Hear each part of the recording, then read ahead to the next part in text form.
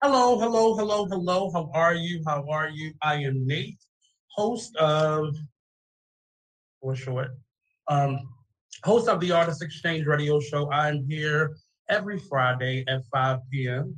For your pleasure and your entertainment, apparently. But today we have a special guest. We're going to be talking food and passion and all that jazz. Today's topic is, what is your recipe to success? Figuring out your, oh, sorry. I keep forgetting to turn my phone down.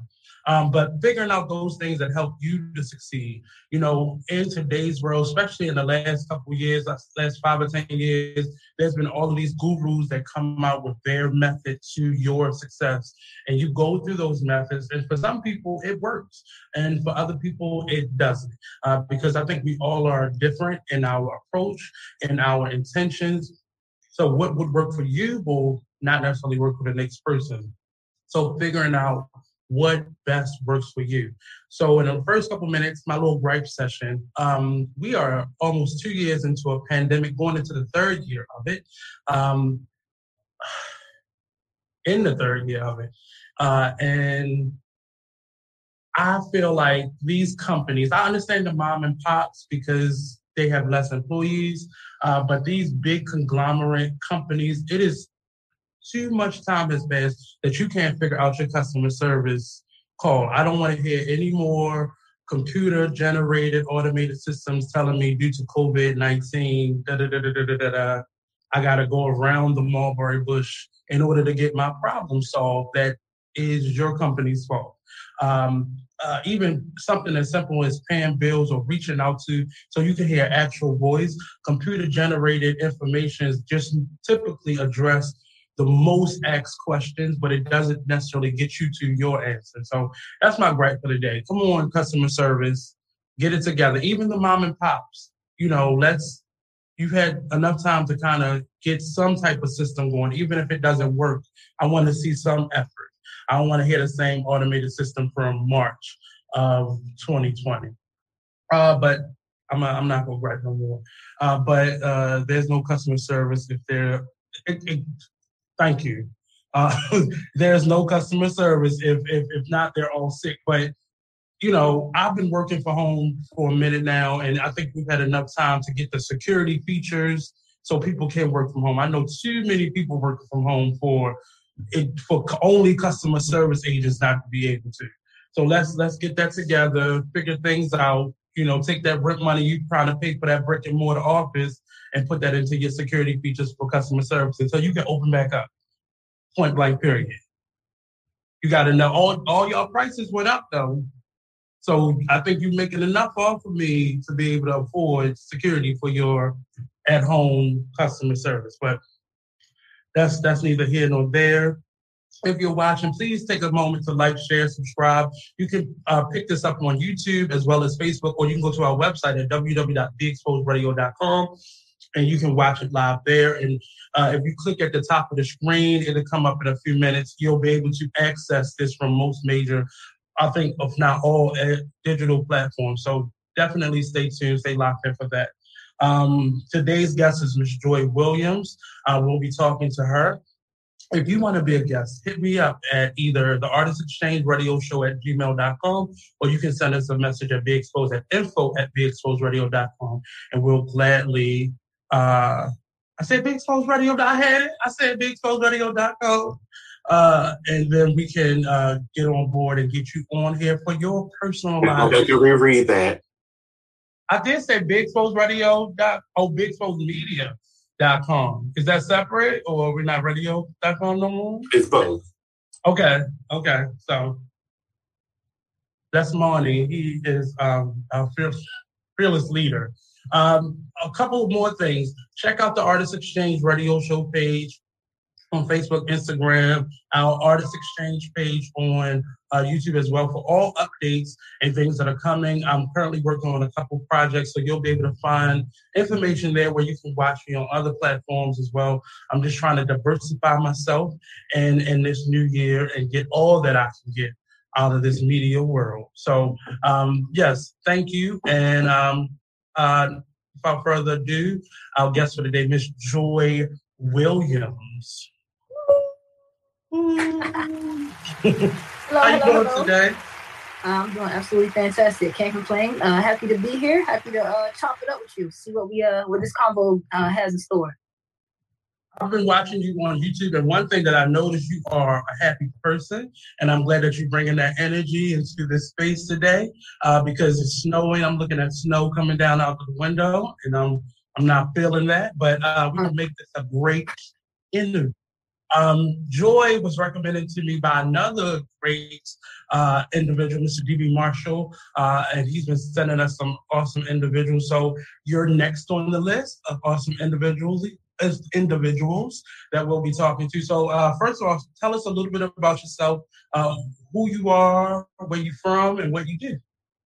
All right, well, my name is Joy Williams. I'm born and raised in Miami, Florida. All right, 305, baby. Oh, that crazy Florida. Yeah. You said crazy Florida? Yeah, they headlines always got something crazy with Florida. But is that where you're from? Yeah, born and raised. Okay.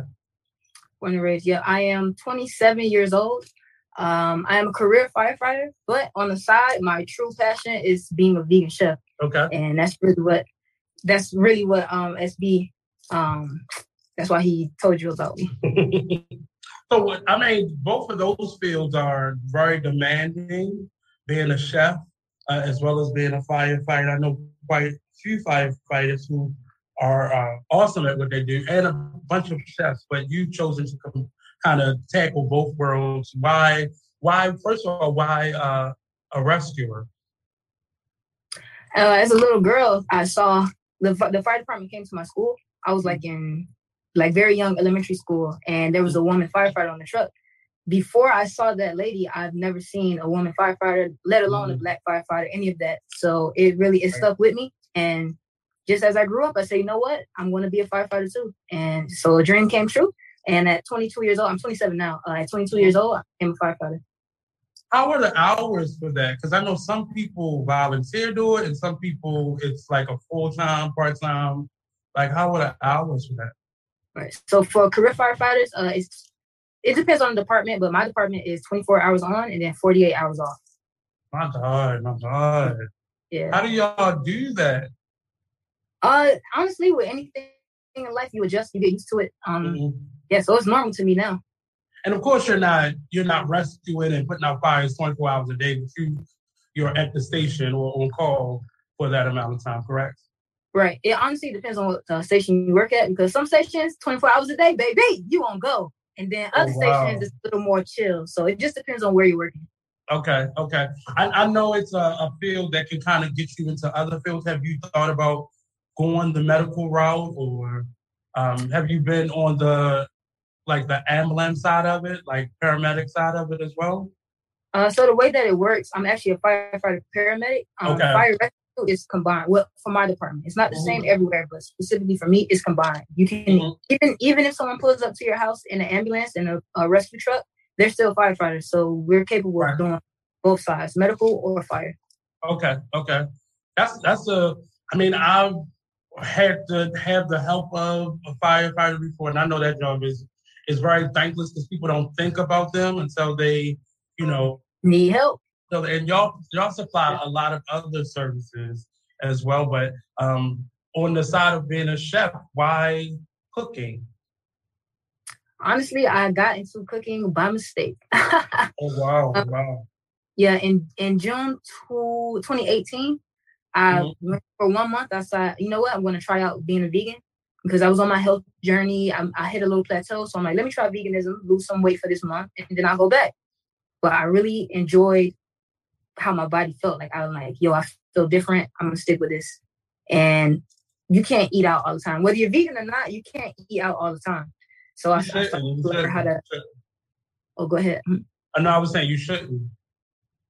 That's a fact. You don't know what they're putting in your food. Very ratchet out here. Yeah. But in terms of being a vegan chef, I know that is a specialty that I see a lot more people that look like us getting into. There've always been vegan spots, but I've seen an explosion of them. I've in the last couple of years here in Baltimore, we've had more strictly vegan restaurants. Typically, they have a vegan menu or vegan options, but the idea of just a totally vegan restaurant is something that, especially in urban cities, are starting to pop up on every other corner now. So you're more of like a personal chef, or are you getting a brick and mortar soon, or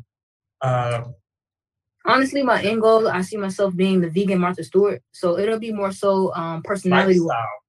Yeah, exactly. So you'll know the name, you'll know the brand, but I won't be the chef in your restaurant cooking. You'll be at the restaurant though. Lady. She gonna be the boss. Say I'm the owner, not operating. But I have in the pandemic, I think I've stuck to vegan eating more than I have ever before, because it's hard. It's hard. It's expensive, and it's ways around it. But for the most part, if it's not something that you want, it's not gonna happen for you. You have to want it. And for me, I laugh a lot to people, but I have to call my food something else, because I can't just do the substituting method where you say I'm eating chicken, but I know how chicken tastes and how it pulls and how it fries. And it's just right. So for me, it was just calling it something else. What has been your specialty in terms of being vegan?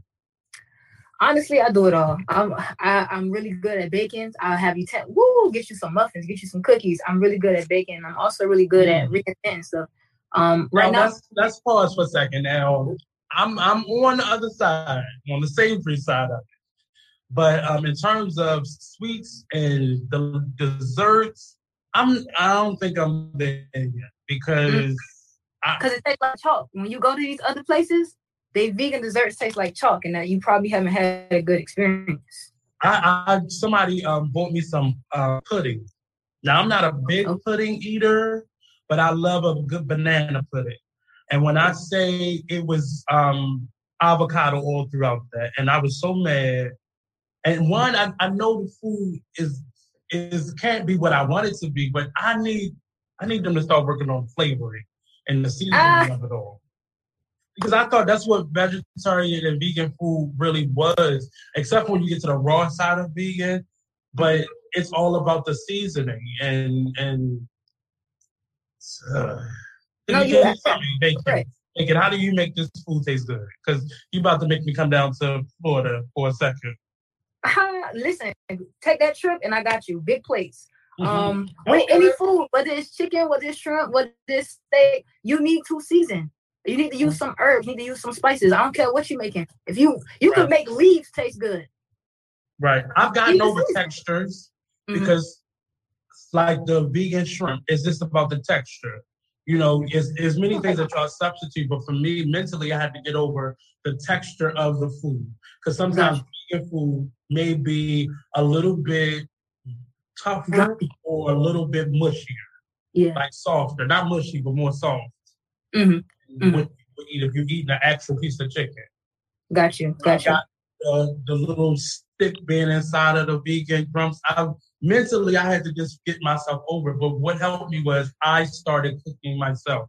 So I understood what it was, brother. Because some of these restaurants, you eat in sauteed rubber bands. And that's what it's just, you have to start cooking yourself. So you're eating, it is cooked to your taste. So if I'm heavy-handed with seasoning, it's going to taste better for me to cook it versus if somebody else was heavy-handed with it. But why make it a career though? That's an expensive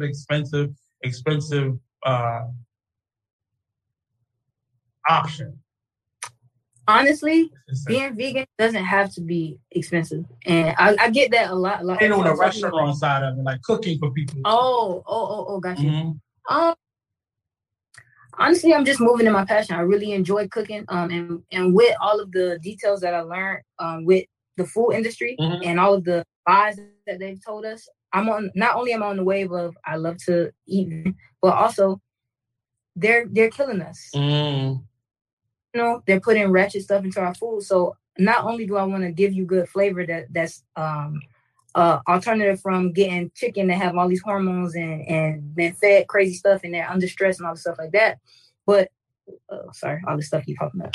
So outside of that, I also just want to teach you like, hey, you can still have good flavor and it be healthy for you. It's not destroying your body. It's not making your kidney shut down. It's not giving you ailments 10, 15, 20 years from now and you still getting that flavor. Right. So really, it's just a whole passion for me. So that's why. And for me, I think if you're thinking about, for me, from my perspective, you're thinking about going vegan, I would suggest that you start fixing the food first before you like go out to restaurants to eat. So you're not supposed to be eating out every night of the week, but we're busy people. Sometimes it works out that way. But start at least trying it at home or implementing it into your diet. Just to go cold turkey. I've tried this since I was like in my early 20s before I even got really heavy. And I really tried to, I would do the cleanse and then ease into it, but then I would just go cold turkey. And then I'd be ready to fight somebody because I wanted a piece of Popeye's chicken. Right. But how do you suggest for people who are still on the go people and they have to often choose, eating out, how do you suggest that people implement a vegan diet in terms of best case scenarios in terms of choosing food when they're eating out?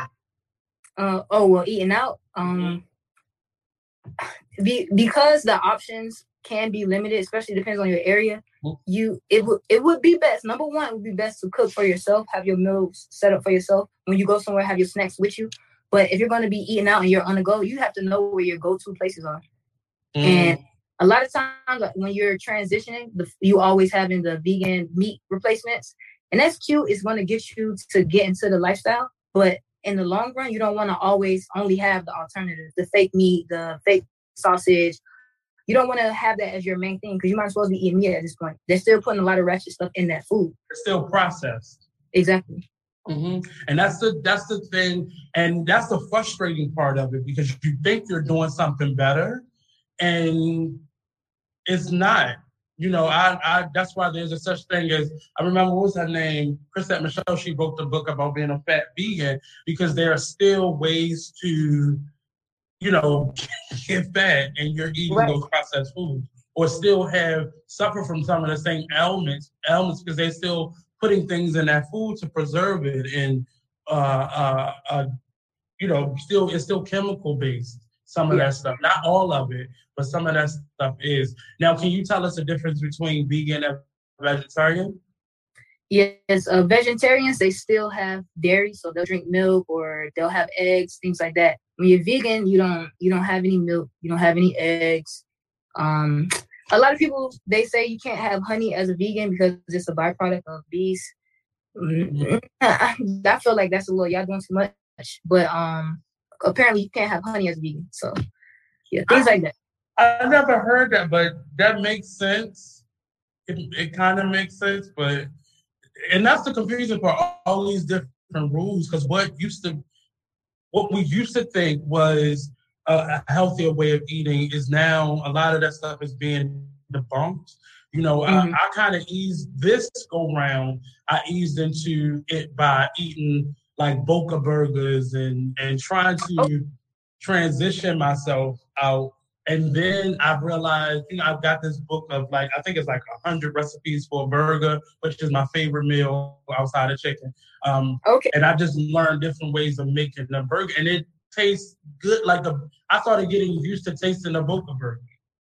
Now, only because they put the little grill, the little smoke in there. So it gave it that flavor. But I started realizing, I can eat a bean burger. I can, I can fool around with cauliflower. But then people's like, well, no, that's not really healthy for you. What do you suggest people do when they're first starting in on a vegan diet? Well, number one, I say don't beat yourself up trying to be perfect. Because it's Where were you 10 years ago? It's a journey. It's a process. You're not going to get it overnight. That's what anything, not just, transitioning to vegan. Even if you're not trying to transition, if you still eat meat and you're just trying to eat healthy, it's all a journey. Don't beat yourself up. It's one day at a time. Right. So if you usually eat a tub of ice cream a day and drink 3 sodas, tomorrow drink 2 sodas and eat half the tub. That's progress. So just slowly at your own pace.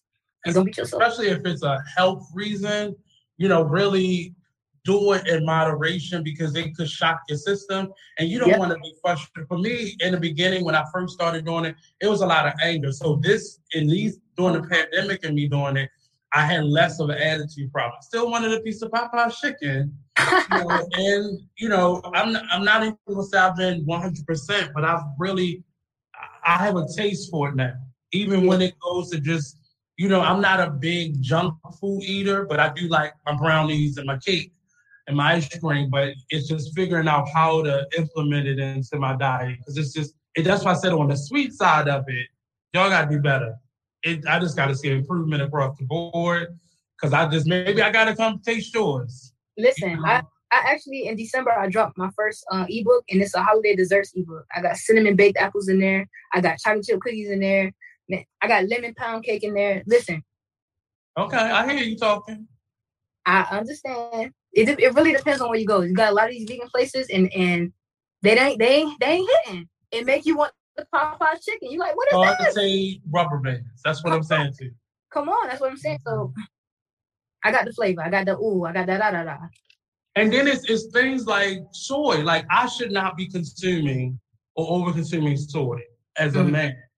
And it's certain things that it's too many rules. So when are you gonna write that book?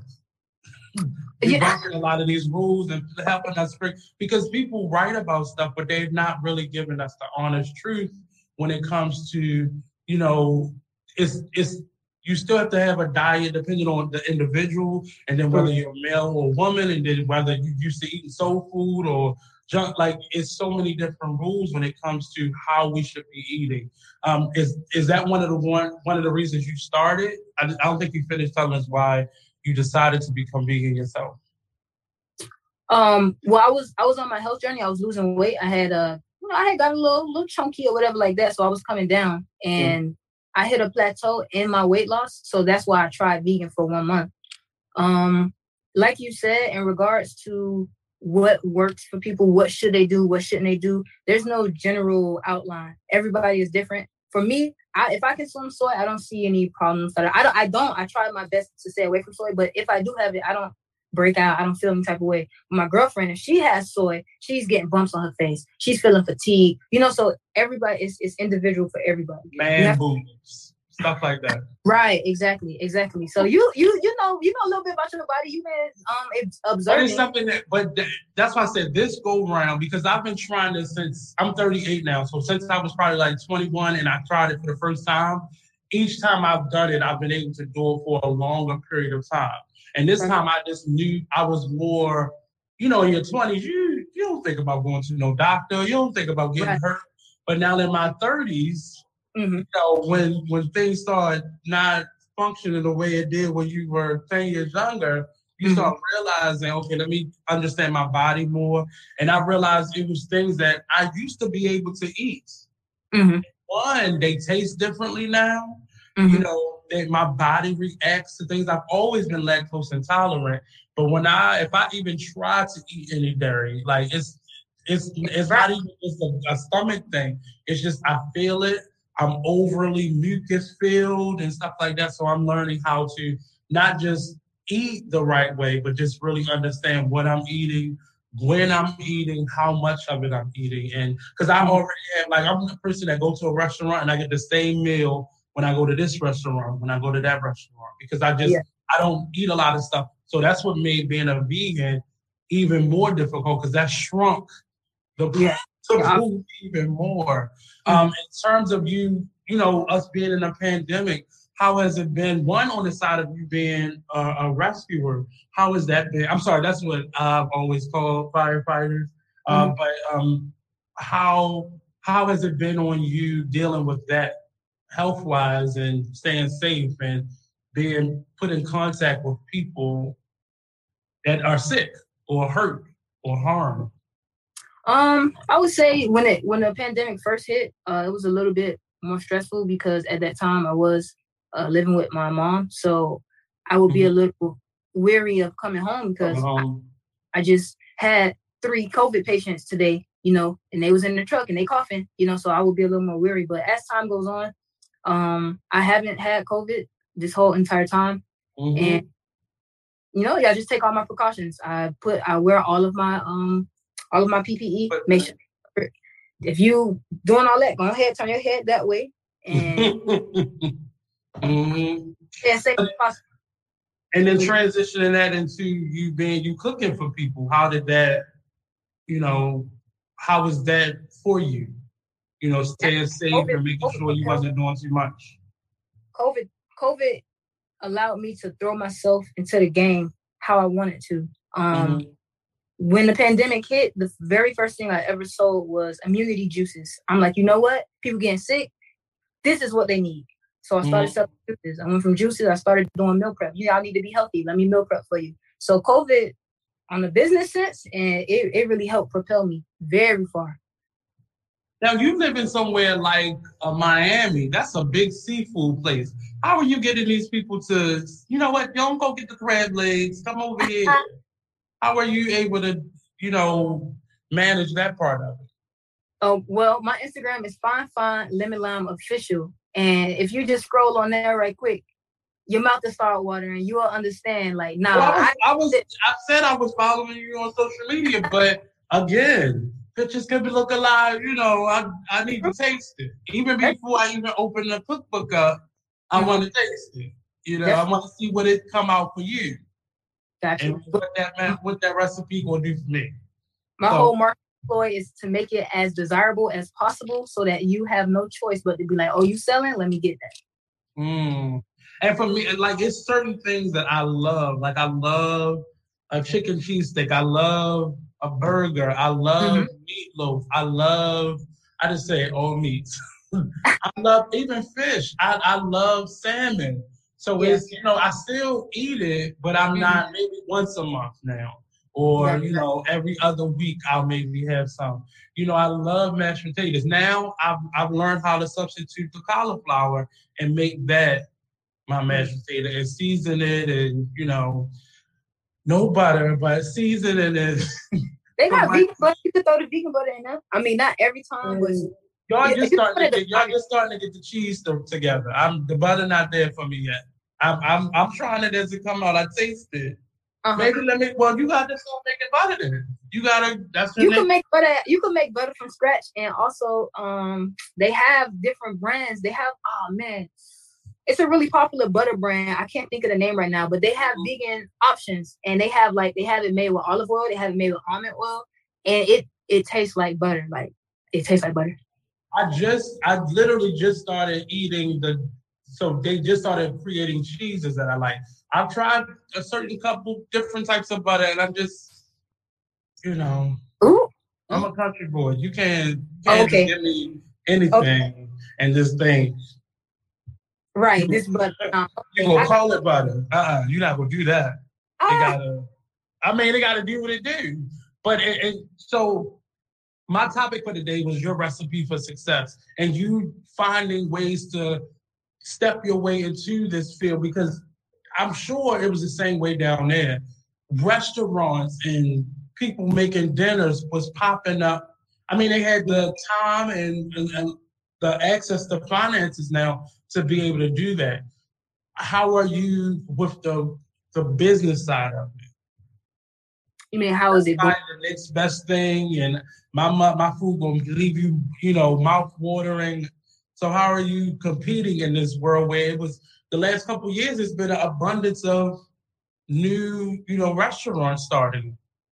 So the way that I do my sales is not necessarily restaurant themed. I have a following. I got clientele that's hitting me up like, yo, like, when you cooking. So I like to do a scarcity type of model where you can't get me all the time. So when I'm doing my advertising and I gotta sell a week from now, tap in. So I do it in that way. And again, with the marketing, like I said earlier, I need you to, I'm gonna pour it on heavy. You gonna be mouth watering, drooling. No, I need that. So that's the way that I do mine. You can't get it all the time, and when you do have that opportunity, people take advantage. Okay. I'm listening to you because when I taste the food, I don't want no hard feelings. But I'm black. We eat at the drop of a dime. Somebody dies, somebody's born, married, all that, divorce, we eat. So that was a big part of my culture, and I'm in the arts. So typically, that's how we get to know each other. That's how we normally network. It's always a spread of something at an art opening or, the opening of a play or, we normally ate after rehearsal. So, and I came from a college world where, you had to just put it together and make it work. So food was really important to me. And I'm trying to figure out ways to make that happen. Even if I'm hiring a chef like yourself, making sure it's flavorful, making sure, you have that, because food is typically attached to memories. So you want that, you have that memory of it and you want to create that memory in terms of how you're doing it, because you're not necessarily brick and mortar, but it's more private chefs and, more meal prepping, stuff like that. So why will we ever see you in a restaurant or your own truck, or how will we see you expand or grow? So ultimately, I will be the vegan Martha Stewart. And the same way that like Gordon Ramsay, he has a restaurant in Las Vegas Strip. You know his name and you at his restaurant, but he's not the one cooking your steak. You know what I'm saying? Like that's how I plan to expand. People will be able to franchise out my brand and my name, and with the restaurant that I wrote. Before it open up, I will be in the getting y'all right, so y'all cook it how these people need it. But after that, it'll be my little mentees, my people that I hired, and they're cooking under my name. You're looking to train people as well, right? Okay. I love that. I mean, a part of me, I've always wanted to be a chef, but in the chef world, it's a lot of discrimination. And it's very white male dominated, very male dominated, and young male dominated. How do you want to change that in terms of the individuals you want to change? Because I was told at 30, like, you probably want to go be a manager at a fast food restaurant, but to be a chef, it was hard to break into it, and I just let it go. It wasn't my number one passion. That's why it was easy to let it go. But I know a lot of people who have gotten their feelings hurt because that's what they want to do. Even though now you can open up your own restaurant, but that's normally the hard way of doing it. Right. But how do you want to change that industry? Honestly, I understand what you're saying as far as like breaking in is getting hard and da. For me, I'm a black female firefighter. Let's start there. There's not a lot of black people as firefighters to begin with. There's not a lot of females to begin with. I'm already a double entendre in this type of world. I move how I want. I make my own. And if I want it to happen, it's going to happen. I would love to, once I do open my locations, to have more black head chefs and minority women. I know a bunch right now who, their talent said, listen, I got you I'm watching you. I got you on my list. Because when I go up, I'm taking you with me. That's just how I see it. I don't really care about all those rules and stuff. I make my own rules. I live my own life. And I like that because when you're trying to learn stuff, we typically go try to learn the white way of doing things. And it's typically is what keeps us behind and what keeps us from really finding that success, because we always trying to attach ourselves to how they're doing it so we can succeed. And typically we're not, their industry wasn't meant for us. We want to succeed or just be a part of it anyway. So I'm always interested when I specifically for that field or just culinary in general, I'm always interested in seeing a new minority face dominating it, or at least making their own, like you said, way in doing it, because you're really setting a trend that wasn't meant for us. And many of our restaurants that we own don't typically last a long time. Yeah. And there'll be some good food, but it doesn't typically last, or the quality goes down because we're focusing too much on the business side that, How were you prepared to open a business? or how did you prepare yourself to open a business? Well, once I actually get to that part where, okay, it's time to start franchising out, start, hiring people, getting my plans in place. This is how I want the restaurant run, yada, yada, yada. There will be teams in place. I'm not winging it. That's how like you said, our restaurants, oh, it was doing good. Man, what happened to so-and-so? If it was so good. No. This is not spur of the moment. Let's open a restaurant. It's going to be strategic, and I'm going to be methodical with how I do my stuff. It's not going to open and only be there for 6 months. No, we hit a bill. It's gonna happen. We're gonna have a team in place. We're gonna have all the right lawyers, all the right people who know about franchising. Every piece that I need to put in place correctly will be in place. So that's one of the things that I haven't seen done on a big scale is a vegan franchise. What type of atmosphere do you want to bring into that model? That many people, it normally is on a mom and pop. You have yet to see a vegan, maybe a couple locations, but I've never seen it franchise. So what do you think you're going to bring to that business model? Have you ever been to Finger Licking? I haven't been there. That's why I haven't been there. Got you. Okay, so let me kind of give you a detailed explanation. So, it's Black people. We got flavor. We got season touch. We got soul to us. Place where you come in, the music popping. You can get your fat options. You got your little fried this, fried that, biscuit this. You got your brunch options, huh? You got your dinner options. You got cute little lunch menus, happy hour, things like that. I want it to be a vibe. It's not necessarily just about the food. Of course, the food is going to be good, but what gets people to continue to come back and talk about you is the vibe, how they feel. Now they're gonna be like, man, I had them good chicken and waffles at Five Limit Lounge, and the music was popping. Oh, and they had unlimited mimosas. It's the experience that we bring. So that's how I envision the restaurants. Okay. I love it. I can't wait to see it happen because that's something that is really important to me now. Like the way I eat is very important to me because that's the one thing that you can control that we often lose control because we either ordering out too much or eating all the wrong things. But I wish you much success in that because I know that's an uncharted field in terms of where you want to take it. Right. Anybody can open up a restaurant, but when you think as far as expanding, franchising, education, that is a vital part to keep people that look like us going. Is the educational portion of it. So teaching people not only the art of cooking, but just the art of eating, healthy eating. That's very important for us. Being in a city like you're in, where it's already a big industry to eat opposite of what you're doing. That's a big feat to take on because, people don't like people coming in and dominate. Or knock you down, trying. But I wish you so much success in doing that and so much luck in doing that because it's just something that we don't see happening right now. And how important is it for you to be a Black business owner or call yourself a Black business owner? I take a lot of pride in that. I really do. Because if you leave it to the media outlets to, give people the perception and view of Black people, you'll be thinking we little bums on the street. Every time they doing an interview, something happened, they do an interview, they got the worst display of Black people to do an interview with. So it means a lot. I take a lot of pride in it. Now, you live in Florida. And Florida don't have the best reputation right now because the Republicans is really making y'all look bad. More so than the crime itself or just, things that just happen naturally. How would you like to change the atmosphere of your, I know I don't want to say state right now, but your city? How do you want to at least start from your city? I don't want to put the state on your back right now.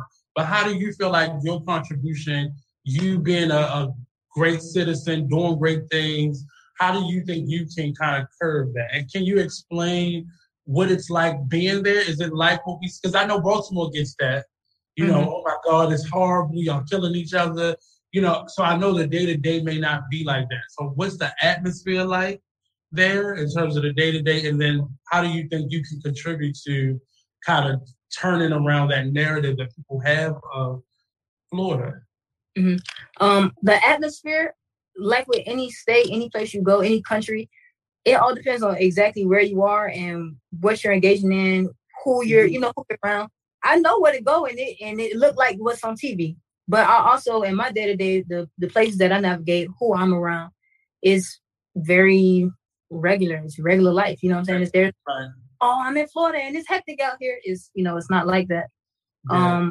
In regards to how I can make an impact, make a change, one of the first things you said when we got on is that you can tell that I'm a happy person and I'm very jolly, things like that. That's just who I am. That's what I embody. I'm very positive. I'm very uplifting. I like to enlighten. That's who I am at my core. So whatever I do is automatically going to have that coded in it all over the place. So just me being who I am and making the moves that I'm making is going to be good vibes everywhere. And I think that it will, I already know that it will encourage people to do the same and not only change their lives, but also do more positive things. So tell us, we're not finished yet, but I want you to throw out the information on how people can find you, your book that's coming out, and how could somebody order your food, and when you gonna start making long distance deliveries. When you gonna start shipping plates, sweetie? Listen, they got dry ice out there. They got dry ice. They do. They do. You have to be like the millionth person to ask me that, and you know what? I'm going to sit down. What's my prize? Your prize is a free plate. But once I actually sit down and figure this out, I might be able to ship you some cookies or something. That's why I said the baked goods. I've got baked goods from England, so I know they can come from Florida. Mm-hmm. Okay. So in terms of that part of it, where are you in the business model in terms of expanding in that way right now? I know right now you're thinking about franchising, but where you at right now, what can you do in terms of getting me the goods? Again, all right. So for me right now, I'm starting to step away from direct to consumer stuff because ultimately I want to be able to put Fine Lemon Lime on automation. Okay.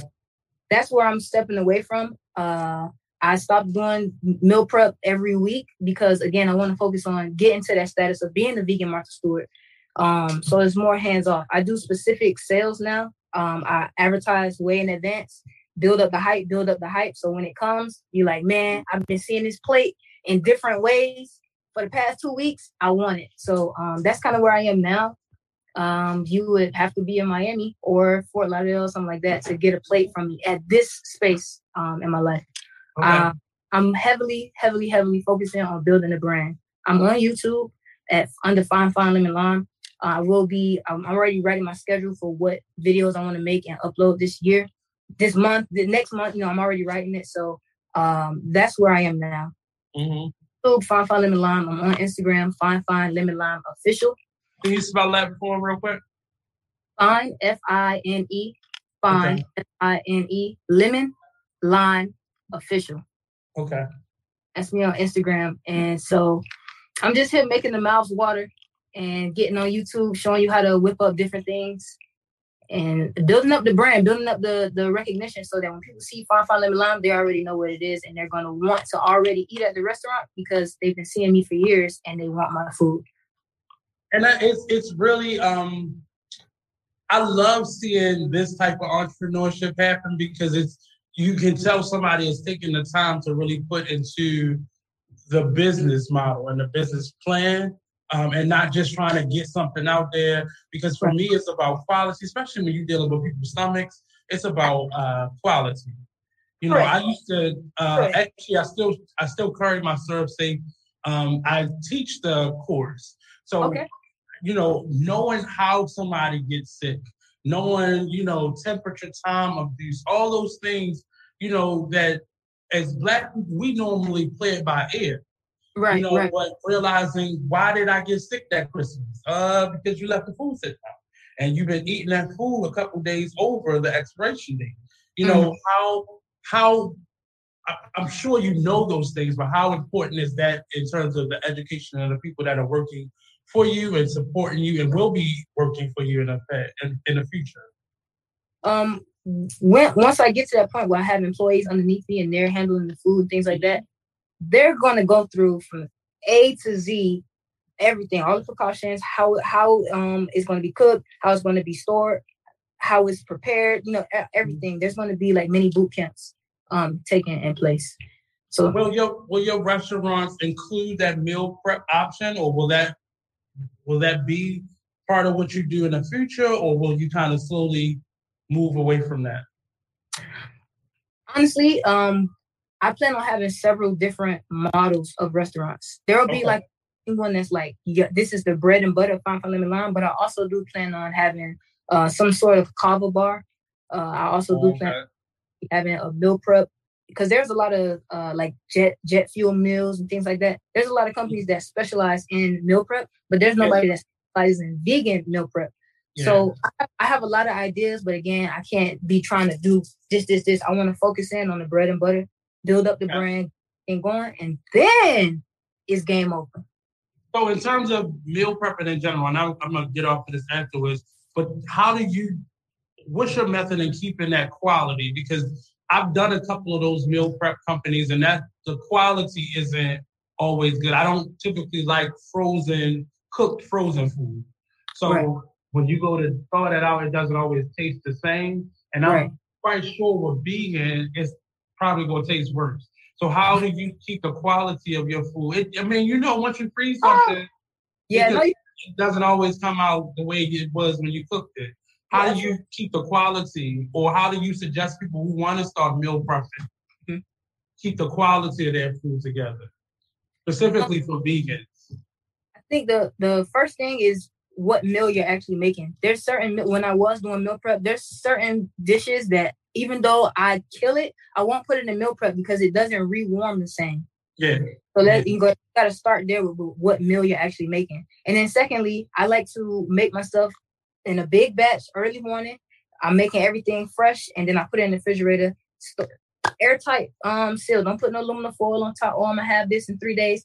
Put it in an airtight container so that it holds its freshness as long as possible. Okay. I really enjoy brown stew jackfruit right now. That's one of my favorite meals that I'm cooking. What's it? Say it again. Which one is brown stew jackfruit? Like brown stew.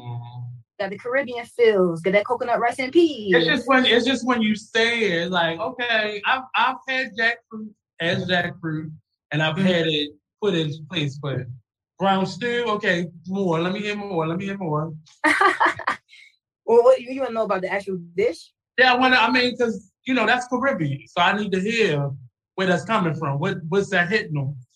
What do I put into it? Yeah. Okay, well, first of all, jackfruit, you use young jackfruit. It's neutral. You can make it taste like anything you want. You want to curry it, you could curry it. You want to brown stew it, you want to barbecue, whatever you want. It's neutral.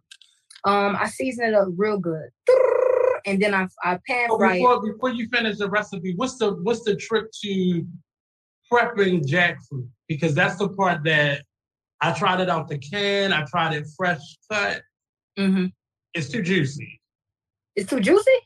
Yeah, it'd be too juicy for me. Like to really cook it, you don't want the juices to get in the seasoning. But how do you dry it first, or how do you treat the jackfruit in prepping it for?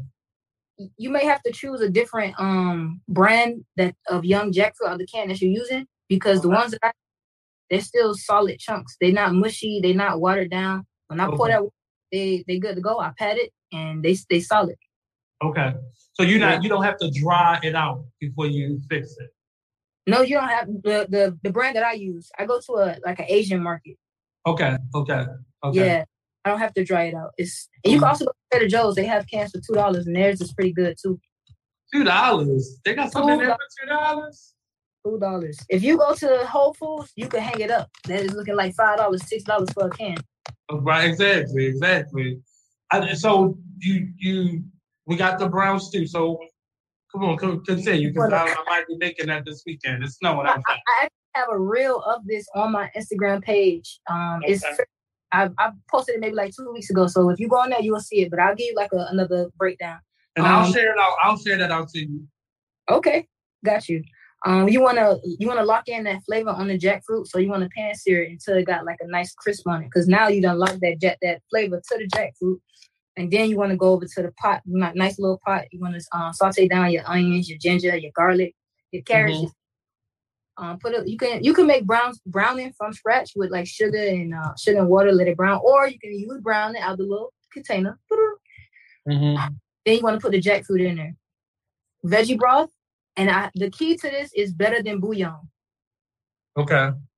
You put the better than bouillon, and it's gonna give it that ooh, okay. And then you want to put some fresh herbs, thyme. You can't like but you want to use it in the baggie though, allspice, stuff like that. Thyme, rosemary, things like that. Let it simmer. I let it simmer on like medium low for like 2 hours. Let that flavor really just everybody getting the taste. Everybody, y'all spinning around, and that's how you make some brown stew jackfruit. I'm still at that point right now. That's why I was like, I gotta call it something else because it's gonna make me go back to that Caribbean spot where I get my brown stew chicken from. Yeah. So I gotta, because it helps me, because the flavoring will never be that. Right. It still can be very delicious and very, savory. So my mouth is watering now because I'm thinking of the Jamaican spot by me in the roast. So you just put that in my mind already. But figuring that out in terms of taste and flavor. So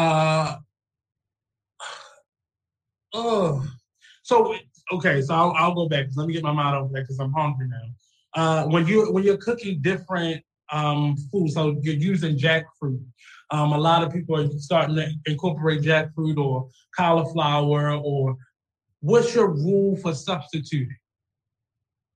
So you use cauliflower instead of the chicken or beef. So how are you? What's the rule for you in substituting for vegans? It depends on what I'm trying to go for. When I make my crab cakes, I use heart of palm because the flavor is when I shred it up and make the little patty, it's very similar to how a crab cake it flakes, and you know what I'm saying. So it just depends on what I'm going. So I live in Baltimore. We are the kings of crab cakes. So you're not gonna tell me that's the one thing that I refuse to eat. Yeah, because I don't trust people. So if you can make a crab cake that's suitable, I'll send you some Old Bay seasoning. You know, they got the Old Bay hot sauce and everything now. I'll send it to you. But I need you to show and prove this. Listen. I need you to show and prove this. I know you from seafood capital, but it's still going on. I did a brunch sale last year in the summer, and my number one selling dish was my crab cakes and creamy coconut grits. So, okay, I feel you. People may not know better. I'm not saying it wasn't good, but they may not be from Baltimore. Now, if you get a Baltimorean to eat your crab cake, then okay. Listen, I'm gonna have to take a trip to Baltimore, son. I gotta challenge. Something. Challenge. I got the kitchen for you. Challenge. Okay. Say less. Challenge. We can, we can set up an arrangement where we do maybe a pop-up shop here or something. But that's the first thing I need you to say. Here's the crab cake. I need you to come off the plane with that crab cake. Okay. No. I need it to be fresh out the pot. I need you to get it sizzling. A crab cake will be a crab cake no matter when you cook it. Okay. I'm just telling you. Okay. Cook it that night. Bring it that morning. Got you. Say less. That's one of the only things, and because I'm from here, it's just like, I can't go to New Orleans, saying I make the best gumbo without showing improvement. Right. That's I can't do that. You gotta really prove it. If it ain't money, your roux is too light skinned, and they're not gonna be feeling you. Got you. So when you say crab cake, okay, we can do it. I'll believe you in this instance. We have a breaking news thing. Kanye West is allegedly spreading unfounded rumors that Pete Davidson is, I'm not doing that. I'm not. I'm not. Nope. What's her name? The little YouTuber. She'd have got in trouble. I'm not getting into that world. But I'm really excited for you. Anything that I can do to help you continue to push the message of your brand as you're building it. I love working with new entrepreneurs because your minds are just hungry for it and you're eager for it. And I'm seeing so many different entrepreneurs pop up right now. And I'm really excited because I've been trying to be an entrepreneur for many years, and I know how hard it can be. I know, in terms of support, what that is, building an audience, and being consistent, funding your projects and getting the support around it. So that is definitely something for me. As we're moving, into this new year, where technically first month is over at this point. What is your goal going through this year? My main goal is to build up the brand up the brand recognition. I'm actually shopping for a business coach right now so that I can. I feel like I'm very good with being disciplined and structured, but I want to take it to the next level and really hop in the fire and get that real, like this. So by the end of the year, I definitely see myself being closer to my goal of being the vegan monster steward. The YouTube will be popping. Right now I have about 1,500 followers on Instagram. I plan to at least at bare minimum double that by the end of the year. So I just plan on continuing to grow the brand. In terms of what you are looking for in terms of audience, I know right now you're concentrating your attentions on who you can reach within your area right now as you build a brand, but looking in the next 5, 10 years, who do you see your audience being, or how far do you see your reach being in the next 5 years? I actually see it being global, all across, not just in the United States. Right now, it's not even just in Florida, just locally to Miami. I have people that's in my inbox from Baltimore, from New York, from Cali. They're like, when you come into Arizona, I already have it pretty much expanding in the United States. But in 5 years, you told me 5 years? 5 years. Australia with it. I'm in Italy with it. Like it's going up. As long as I get those plates, you said big plates. As long as I get my big plate, you can go wherever you want to go. Okay. But don't play with, and then that crab cake got to be number 1 on the list. I want that as a side. I don't want don't put no bread on it. Don't do that. But I can't wait to see. I love when people have this type of energy for their work and their passion. How will the firefighter side work into that plan as well? I'm actually phasing it out. I don't believe that where I want to be with my Fine Lemon Lime, the chef food portion of my life, I don't believe that I can fully embody who I know I can be by still being a firefighter. So it's been great. It was my childhood dream, but I'm gonna have to say my piece with it at some point. It's really amazing, speaking to people who set goals and they accomplish them. And I'm not saying these people don't exist, but we typically work in a world where this is a struggle to find yourself and figure things out. I definitely was one of those people, but it's always amazing to me to be in front of somebody who can say, by this time I'm gonna do this, and now I'm about to do this. Like, you seem like a really good planner. Where did that come from in you?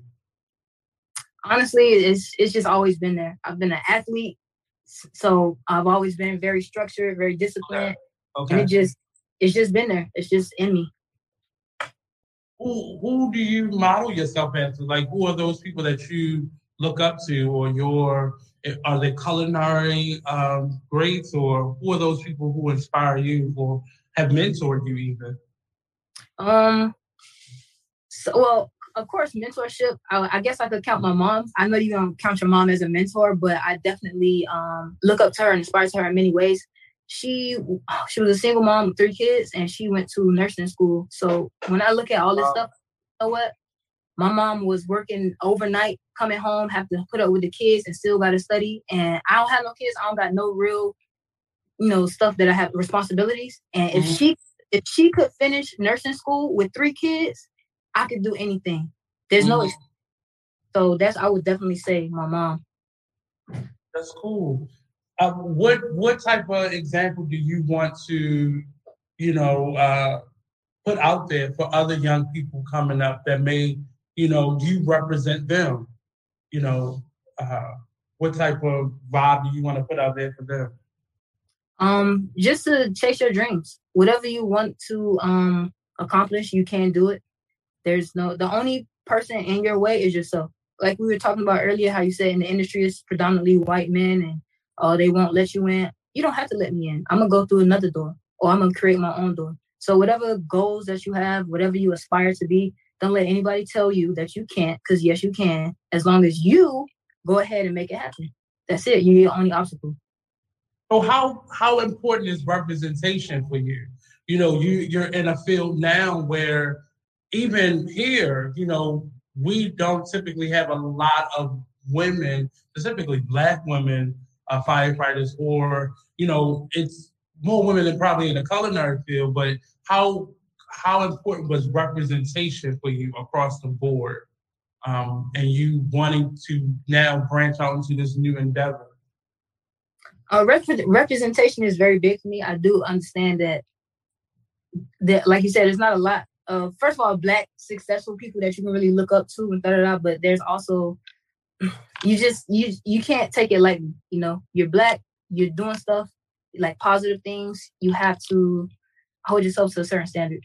I take it serious. And it's really important now because a lot of us, despite there being a Barack Obama, despite all of the firsts that we've had in probably both of our generations, there's still fields where we are still less than a minority. So representation is always important to me, and it's something that I preach to a lot of my students and a lot of the people that I come in contact, because you don't realize, who was that person that you saw that encouraged you, that looked like you, that encouraged you to do what you can do. And the fact that a lot of us, I'm in the acting side of the arts as well, and I don't see a lot of people. Growing up, I didn't see a lot of people that looked like me that were doing the things that I wanted to do. Mm-hmm. And it really made me follow my dreams later more than sooner. And I think representation is really key to being successful for others. It's like the thing that we pass along. So fight through whatever you have to fight through to get to where you can get to, because there's somebody watching you. Absolutely. Many of us is our family. Many of us, we have family members who didn't finish high school, who didn't, who are working, regular, quote unquote, regular jobs and not able to find careers and passion that are looking to us to be successful. And I don't think that should be on our shoulders, but just understand that they are people that are watching you and looking for you to carve a way out. That's why I like the fact that you want to teach new and upcoming and give quality chefs that opportunity, because that doesn't happen for us often. Normally, if we're working in a restaurant industry, you may get up to general manager, but that's not even as typical as you just being a head chef or in charge of the kitchen. But I love the fact that you want to incorporate the educational component in it, and not just giving people a job, but giving them an opportunity to learn the field, because it's a vast field. You don't just have to be in the kitchen. You don't have to just be in a brick and mortar. There's so many, the idea of a food truck, is now taken over for what a restaurant, because now I can be mobile and still have that thing of a restaurant going on. In terms of what you want to put out in the world now, what are some of those things that you want to do in addition to this culinary art field that you haven't done yet? That's a good question. Let me see. I've been so focused on the culinary part of it. Well, you know what? Actually, this year I'm starting to do more like events.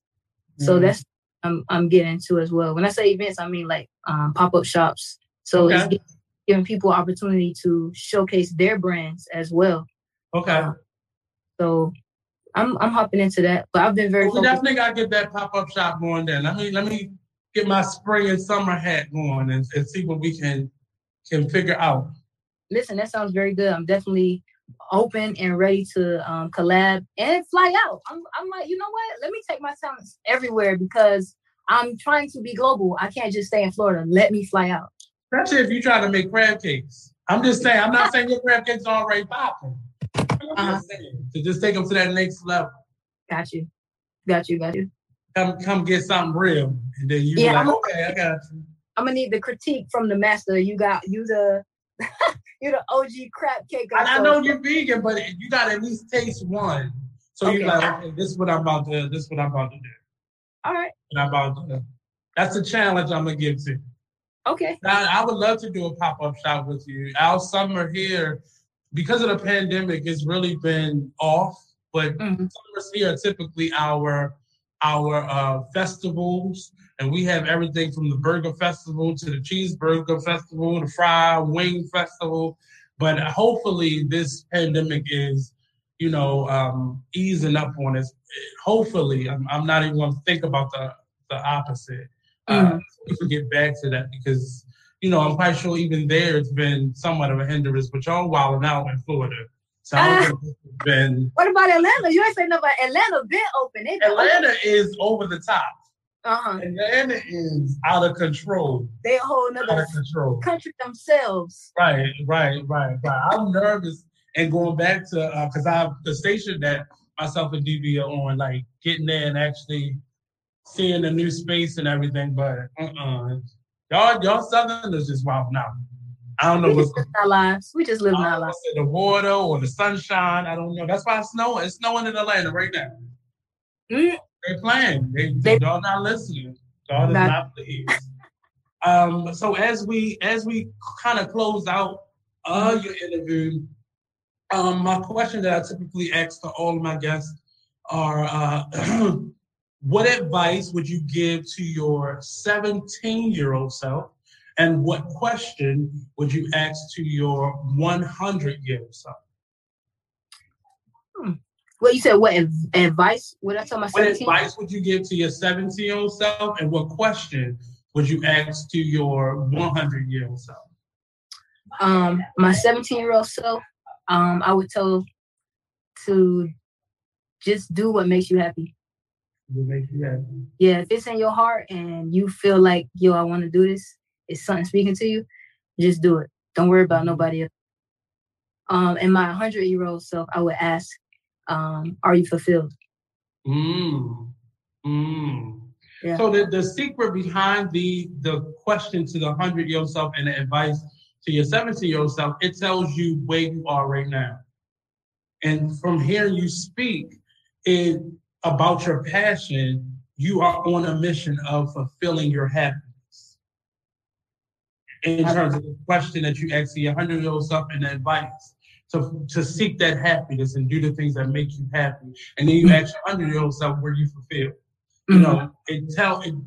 That should be confirmation of what you're feeling right now. Absolutely. And periodically, if you ask yourself those questions, those two questions as a meditation or just like a daily, meditation prompt, it's going to tell you where you are in that moment. If you ever find a place where you may be hitting a brick wall or you feel sluggish, ask those two ages that information and you'll understand where I'm at right now. You gave a very direct answer to where you are right now. You are doing something that is very scary, very financially, a risk, but you are finding your happiness in it. And it's the difference between a career and a job and your passion and the things that make you happy. A job will always pay the bills, sometimes, not the way they're paying nowadays. But, and even having a career, it could be financially fine. But if you're not happy in it, I have a problem with people telling our children not to go to college. They can, go to YouTube University or go to a trade school, but those things may be true for one or two of those students, but not for all of them. And I'm all for, people finding that happiness, even if it costs you your comfort for a moment. Mm-hmm. Because that discomfort is preparing you for what that journey is going to be like. And I love to see young Black people in general, really fulfilling their goals and finding that space to be themselves. Because I'd rather be 80 years old, fulfilled in life, and have a couple dollars in the bank versus have $1 million and I'm still unhappy. We've seen several celebrities and rich people who killing themselves right now because they don't feel the money isn't enough. Right. Absolutely. Finding that passion is very important. I thank you. I thank you for coming on, taking the time from your cooking, from getting my crab cakes together, my cookies and such, to to come on the show. Lastly, give out your social media again, where we can find you, where people can book you if they want to bring you to their city, their town, speaking it forward. You know what? I love that. You're absolutely correct. My YouTube is Fine Lemon Lime. My Instagram is Fine Lemon Lime Official. And you can email me any inquiries at fflemonlime@gmail.com. Okay. So I appreciate you. Have a great day. Enjoy the rest of your night. I hope the weather isn't horrible there. And be safe out there while you transitioning from this career to that career. Just be safe out there and enjoy yourself. Wear your masks, social distance, all that jazz, because we need you together and healthy for our pop-up shop with my friend. Speak on that. I'm definitely going to step in with you. Thank you for having me. It's been a pleasure, and I'm wishing you all the best in your endeavors as well. We will be linking. I'm gonna have to get right for you. I'm gonna have to give these cookies. Whenever you have something new coming up, you got a different phase, call me, and you come on the show, promote it, and I'll push it out for you as well. And it's mutual. You know, as much as I need the help, I'm going to give it as well. So much luck and much success in your future and all that you do, man. Thank you. Same to you as well. Thank you. So we have a couple more minutes left in the show, and I'm going to give that to these people. Currently, we have some news. Is this story true about Kanye? It says news in Texas, over 200,000 signed petitions to free brothers after they beat stepdad to death after they found out he was raping 9-year-old sister. They faced capital murder and held on $1 million bond. I saw that story, and I felt some kind of way about it, because typically it's like the wife that's being beat and she decides to kill her husband. Or we had a scenario where I think a young lady had been kidnapped, and she eventually killed or tried to kill the person who had kept her in hostage. But they always come down on that person. But nobody is ever there to really defend that person from the things that they're going through. And if the crazy thing for me is, if he was raping the 9-year-old sister, did he touch the brothers at all? Because it is an extreme reaction to that. I'm not saying it's not normal or an instinct, because I would definitely kill somebody for my sister or my nieces if I found out that was happening. And I'm saying it. You can mark this, make it a meme, because if somebody was to ever touch any one of my nieces, I have 4 nieces and a sister, and if somebody was to ever touch them, it would be go time. So I get that. I understand that. But I'm curious as to if anything happened to the boys, the 3 brothers. I think I saw their photo. I think that they're older. Yeah. I don't think so. I think he was targeting the youngest child. I'm not even saying to him, but I'm saying had anything, because if this is going on in a household at this point, what was going on when they were younger? Or because some of them don't look that much older. This is a stepdad, so this is the mother's new husband. Yeah, but I'm saying, but they didn't look like my age. They look like they may have been early 20s. It really doesn't say when the mother married them, but they're Right. like 17, 18. I think one of them was 19. Okay, yeah. That's what I'm saying. So did this happen to any of them? Because sometimes it's happened to them and they've been able to fight him off, but just finding out that he did it to the sister too was like, maybe I'm over the edge. But I saw the story and it's just, for me, and I actually just had this argument last night with someone. Mental disorder is, and I walk a fine line in as I describe pedophilia, rape, molestation as a sickness, because it is. My perspective on this is, so my argument last night was, do you send this man to jail or do you put him in a facility? Which one would you do, Ron? Are you talking about these kids? Well, no, not the kids, like the dad. Well, the dad, if had they caught the dad before they killed him, would you have put him in jail or would you have put him in a facility? Are you talking about a medical facility? Yeah. I think he would have went to jail because he knew exactly what he was doing. He's a grown man. So, but we say, and I'm not, again, so leave all your hate shit to yourself. I'm saying, for me, this type of behavior doesn't just happen. It's not, I don't feel like it's a choice. Not excusing the behavior. So you said there might be other, you must then equate that to that there might be other victims?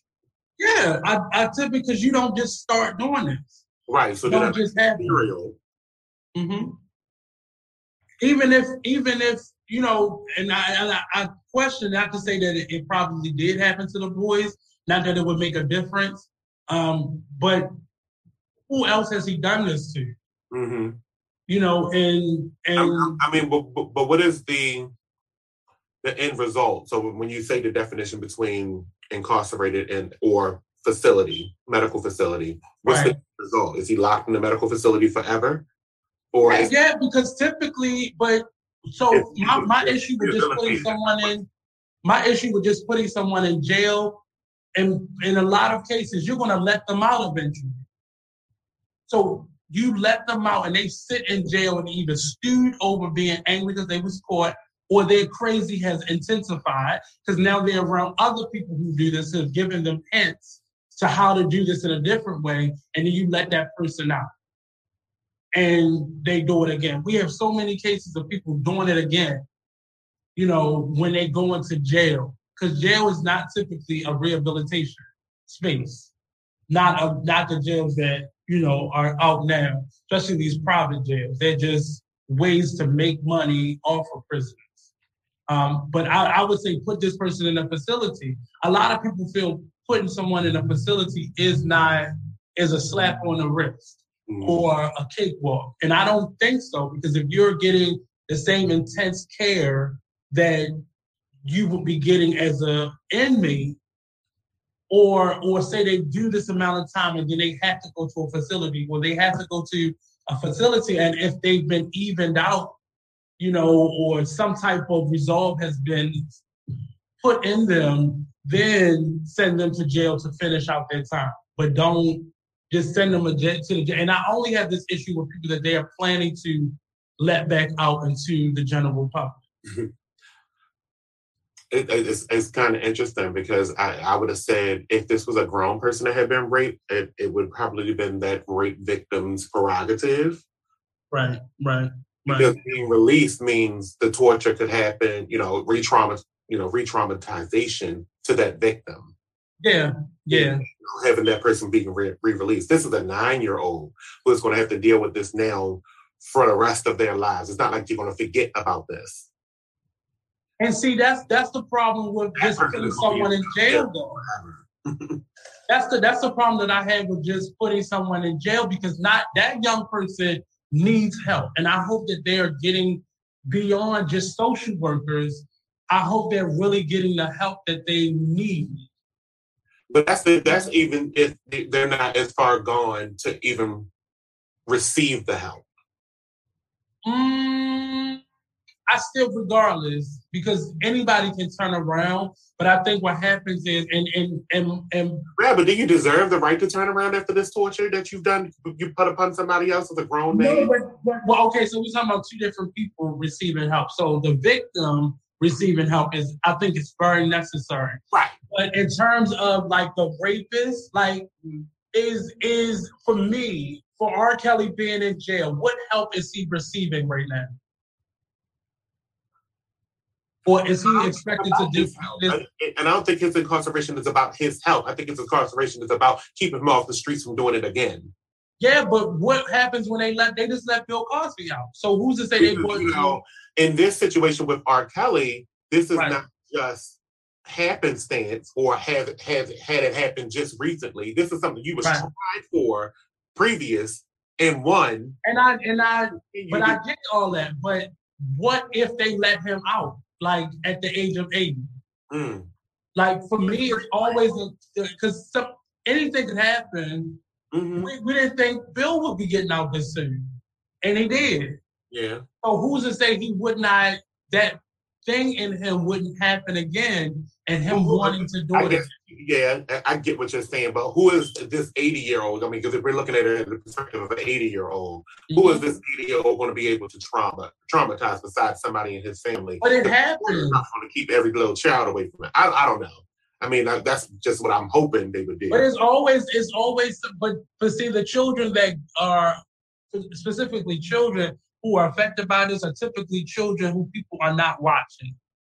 And who aren't, that person who believes Bill didn't do anything. And I don't want to keep using his name, so I'll say X didn't do anything.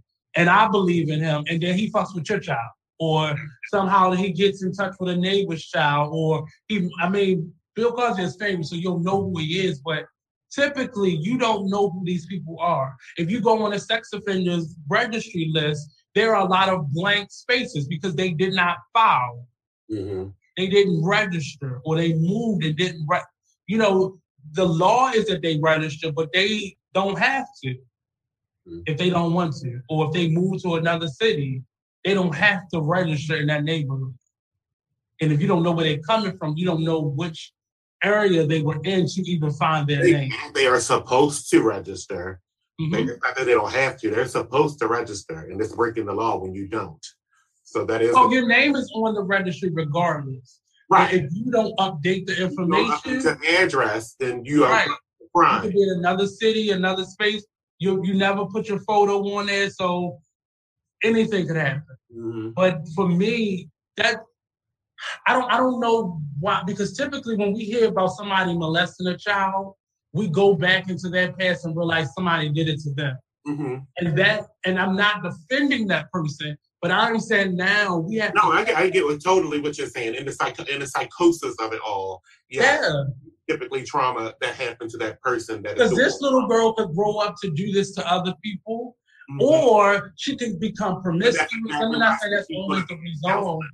She's more than likely going to be in counseling for the rest of her life. She's a child that has suffered trauma and then probably witnessed her stepdad being beat to death, because that's what happened. Yeah. So she got trauma on two ends, watching her brothers commit the trauma to her. Kill her father. By killing somebody that was, doing something that traumatized her. But in this case, it was her father. So that creates a whole, other boundary in it, because we don't know if it began to feel good to her, or if it was normalized behavior for her, or she welcomed it. And most likely, in most scenarios, the child typically welcomes it to be closer to their parent. But I don't know if this was her parent. It doesn't say it. It actually doesn't say that it was her father in the story, because they keep using the word stepdad. I mean, I'm just saying, if that's the man in your home, that's what I'm saying. I just wanted to make sure that I wanted to say that, because I didn't want to make this story seem like she was having sex with her actual birth dad, because we don't know that.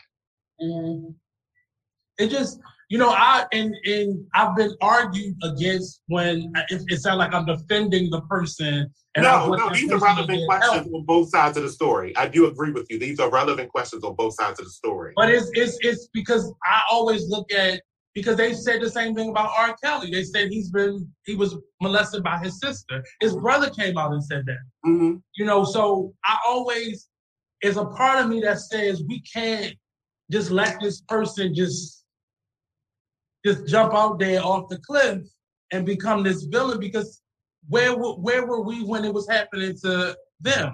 Mm-hmm. But at the same time, the idea of them being adults, understanding isn't always as clear as some of us may see. Mm-hmm. Because we may be doing things that may be questionable if somebody was looking at it. Mm-hmm. And so I think we often judge people based on that. But I'm just like, if you're gonna let this man out, or if he would have got caught before they killed him, and you because typically, pedophiles get out within 10 years, sometimes less than that. Mm-hmm. So you let this person back out and you haven't given them any type of rehabilitation. And we expect for adults to heal themselves and get themselves together. And if that was the case, two brothers and a friend. Oh, so they wasn't all three brothers. Okay. Mm-hmm. Yeah. I saw the photo of them, and it was, it was a jarring story. 18 and 17. See, so they may have been out of the house, but they may have lived with this man before. So that's why the first thing I asked were maybe one of them affected by, if not both of them, affected by the same thing. And then I'm wondering how did they even find out? Now that there's more than one, it does become, I think it's 3. It has to be 3 to make it a serial. But here's the interesting part about it. It says he had an arrest warrant for sexually abusing another child. Yeah. That's why I first started that question. Like, it's not something you wake up and just do. I mean, it's always your first time doing it, but typically that's a lot earlier than what we catch you doing. It's just, this is, because you had posted the other thing, and because of Tasha K, I'm not saying nothing. Mm-hmm. I'm not saying nothing. Mm-hmm. But even with Kanye, I'm stuck on the mental illness part of it. Like, I feel like as Black people, we villainize people for having mental disorders. And I understand when your mental disorder gets to a point where you are harming other people, molesting other people, beating other people, that's when it's a problem. Mm-hmm. But we didn't do anything. It was funny, or it's something we laughed at up until that point. But we villainize people for being crazy. Like, we can see Kanye being a genius. I liken Kanye to, I cannot remember his name. I just was talking about him. But it was another musician who ended up jumping out of a window. And I cannot think of his name, years ago. Like in the 70s, I believe. And he was a musical genius. Kanye is a musical genius who is off. You can see early videos before his mom died, years before, when he was like young, a teenager, early 20s, and he was thrown off. Mm-hmm. So he didn't just get crazy. I think his money allowed him to be more eccentric, but I don't think he just got crazy. And people are like bashing him for being off. But I'm really sympathetic to somebody who has a struggle that they can't control. And I feel like a lot of these people, it is not just take your medication, because sometimes this medication makes them go in the opposite direction of their crazy, but it just be more intense on that side, the other extreme of it. Yeah. I would love to hear more about this case, because I didn't read it, but I saw the headlines for it, and I didn't. What do you think of this? We got a couple of minutes. What do you think of this Tasha K issue?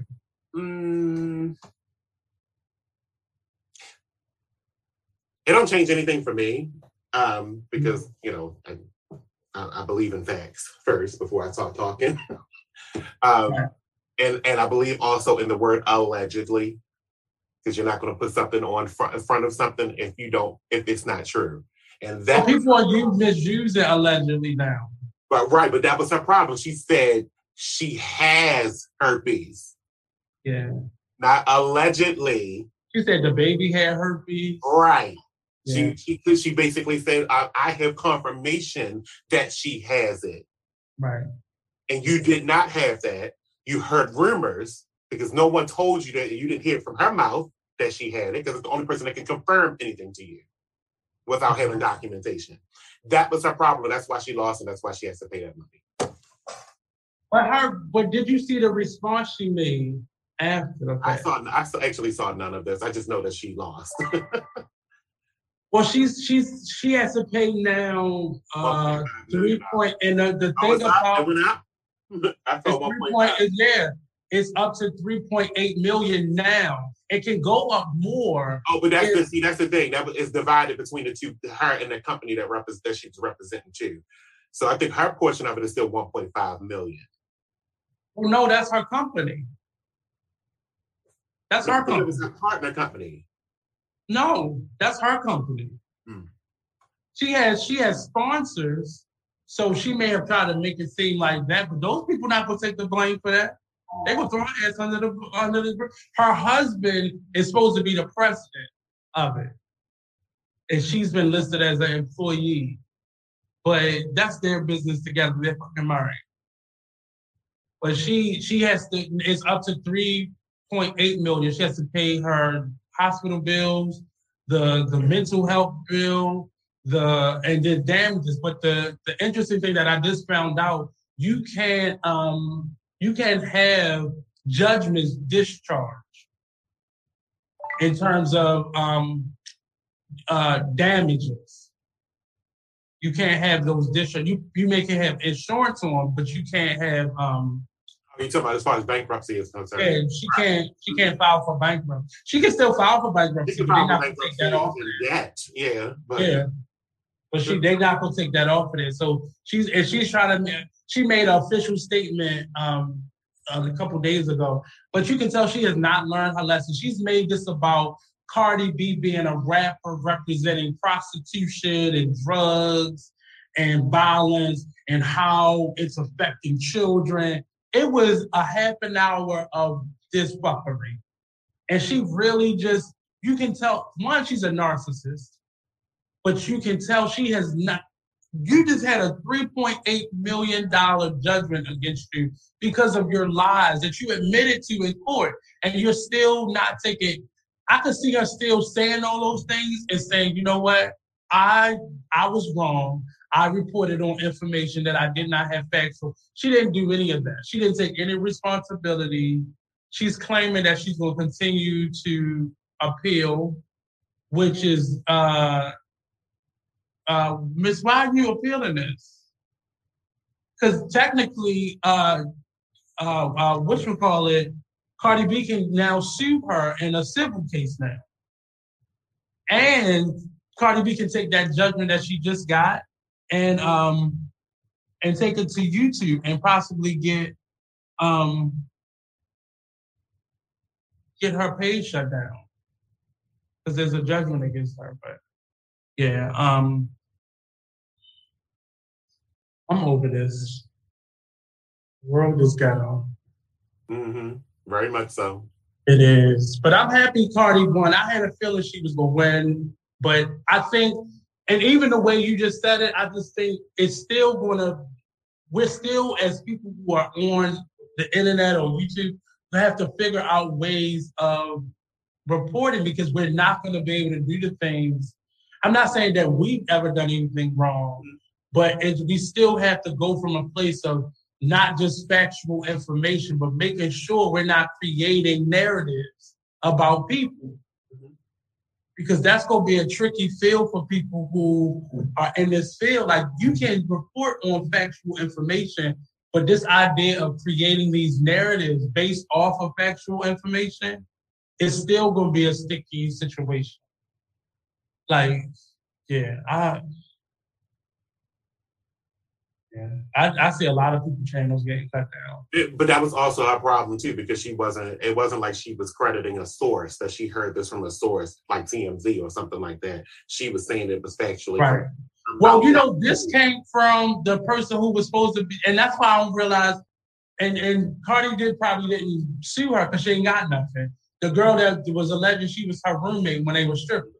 That's where the rumors of her having a disease came from. But that's still third party. But I think I'm surprised that it was only 3.8 million because, and they probably went into how much she made. They probably figured all that out too. But it was, she was making videos. She was one of her sponsors had this. I think it's called Pangea, and they were claiming that they could get rid of herpes or certain STDs or illnesses, and she was putting Cardi B's photo in it while that commercial was playing. Mm-hmm. So all of that missed, and then she up into you are in court, and these videos are still collecting views. Like it was, and I'm sure her lawyers told her you have to take them down. These videos. Mm-hmm. What was that? Hello? That was me. Go ahead. I was like, what the fuck is that? What's going on over there? But yeah, it was, and of course there were no cameras or nothing in court. So you were reporting on the people who had been there, but it's still, her response at the end showed me why she lost. Mm-hmm. She had no remorse, none. And then we learned that Cardi B asked her several times before she even sent her a cease and desist. Mm-hmm. Hey, can you take them down? And at that point, it wasn't, she had 38 or 32 videos of her calling her this and talking about this and promoting it. And I think when Cardi talked to her, it was probably just a handful of them. And you still made videos throughout this process of having the court case prolonged. And she was making it seem like, oh, that $4 million is nothing for me. That's nothing. That's nothing. Mm-hmm. And Funky Dineva has already said, I've been doing this for 12 years and she ain't got it. She can act like it, but she ain't got it. Mm-hmm. But yeah. So thank you for everybody for listening. I am really, I'm done for today. I'll be back next week. Don't forget, we're doing a monthly series in conjunction with the You Thought I Was Him production that's coming up in November. Stop rocking before we lock you away. Stop rocking before we lock you away. Production that's coming up in November. Why are you playing me back? I'm sorry. I keep pressing that button and it keeps coming back.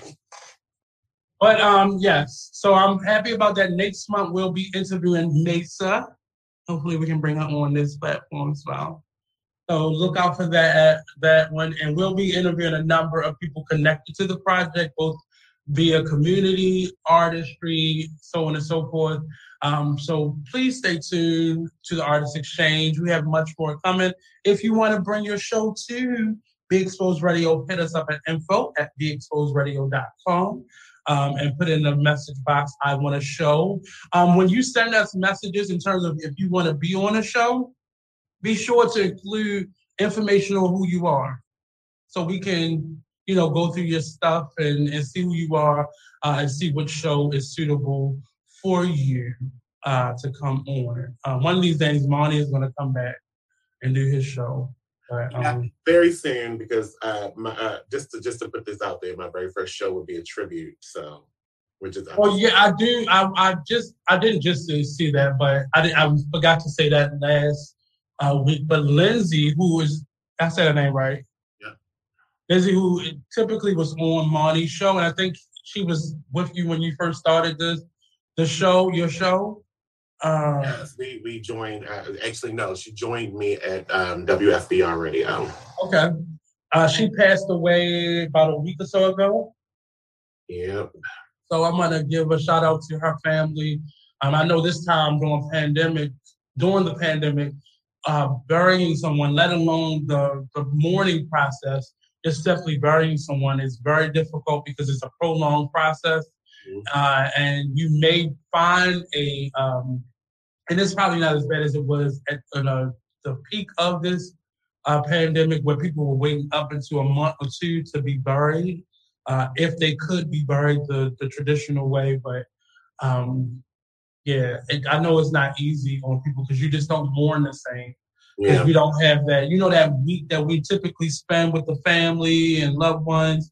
You don't typically have that right now. And none of the venues, some venues are opening up so you can have like a repast and such, but you don't get the funeral experience because that's short, and even, they try to get you out there by noon.